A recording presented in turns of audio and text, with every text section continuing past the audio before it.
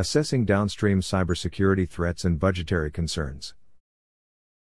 Already plagued by political agendas, market uncertainty and global struggles, the oil and gas industry's downstream sector finds itself in peril.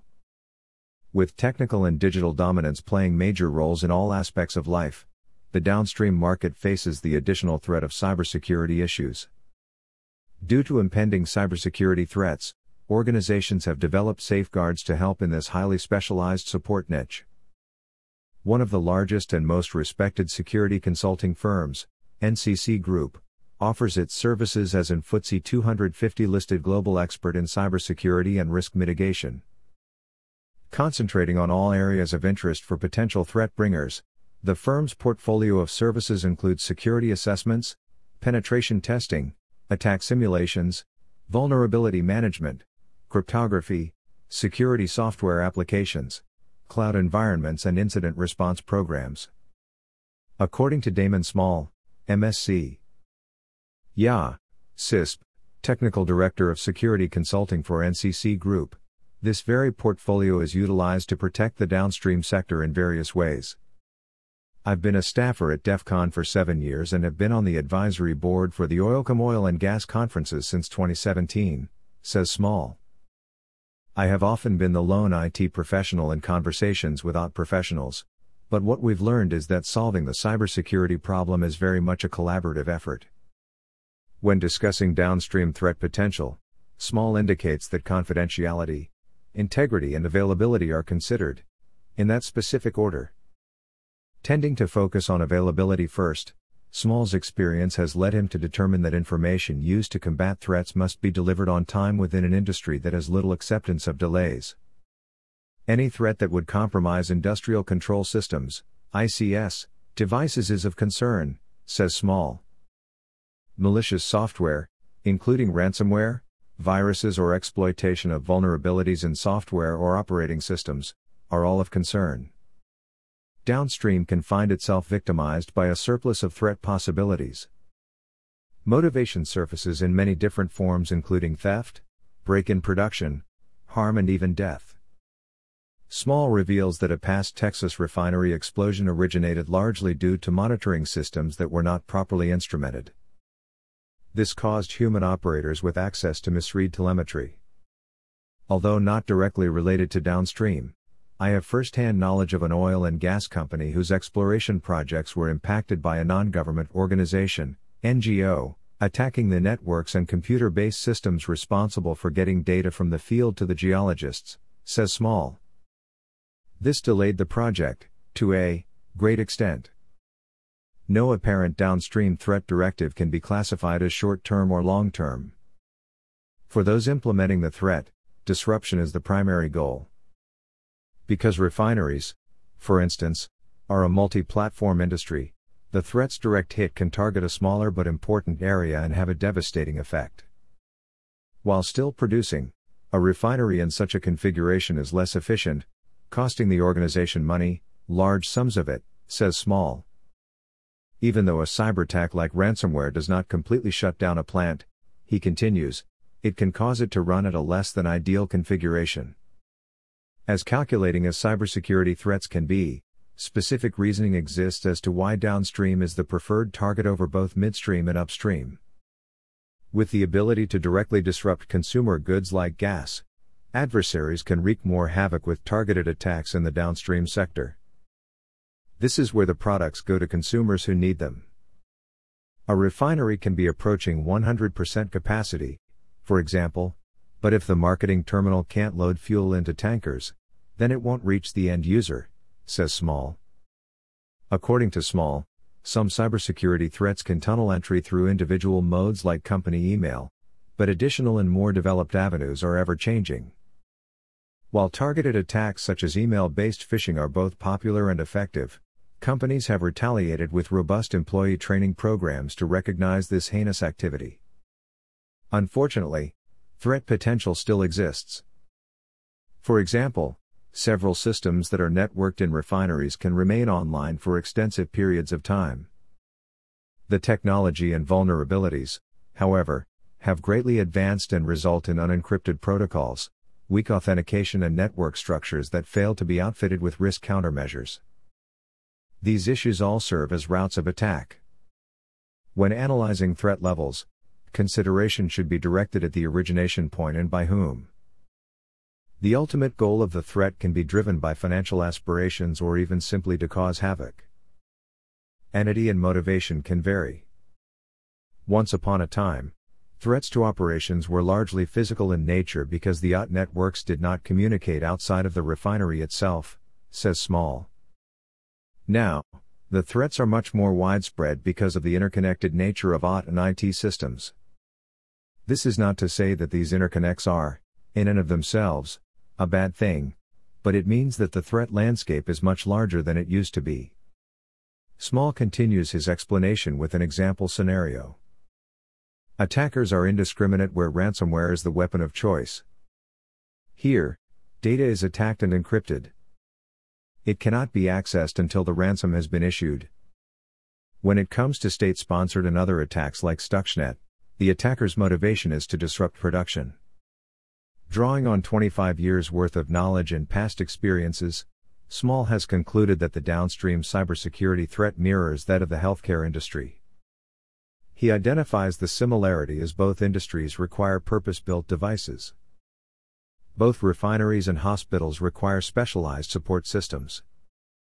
The oil and gas industry has a head start in solving the cybersecurity problem, if for no other reason than the economics of each industry, says Small. In terms of defense in depth and network architectures, healthcare organizations can learn a lot from how oil and gas have responded to these issues. Not immune to cybersecurity threat, service companies working within the downstream sector can find themselves at risk. That high risk level is not limited solely to the operator such as the refinery itself. Because third-party entities are so tightly integrated with the operator, Small reveals that those issuing the existential threat have difficulty identifying where the target, like the refineries, begins and ends. Because they are intertwined, the contractor can be the victim of collateral damage. The problem is in determining which entity is in control of each part of the supply chain and the information that supports it, explains Small. In other words, any kind of cyber attack can pivot from an operator-controlled subsystem to a contractor or service company-controlled subsystem.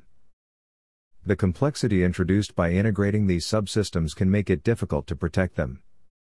With the threat potential being so extensive and far-reaching, the downstream sector must be vigilant in identifying threat potential.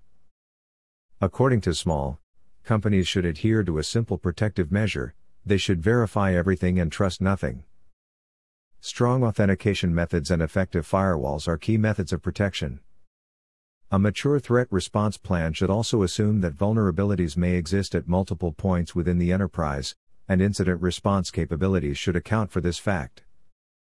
One way to help prepare is to host tabletop exercises where a hypothetical cybersecurity incident takes place, and each stakeholder within the organization talks through its plan of action in response, says Small.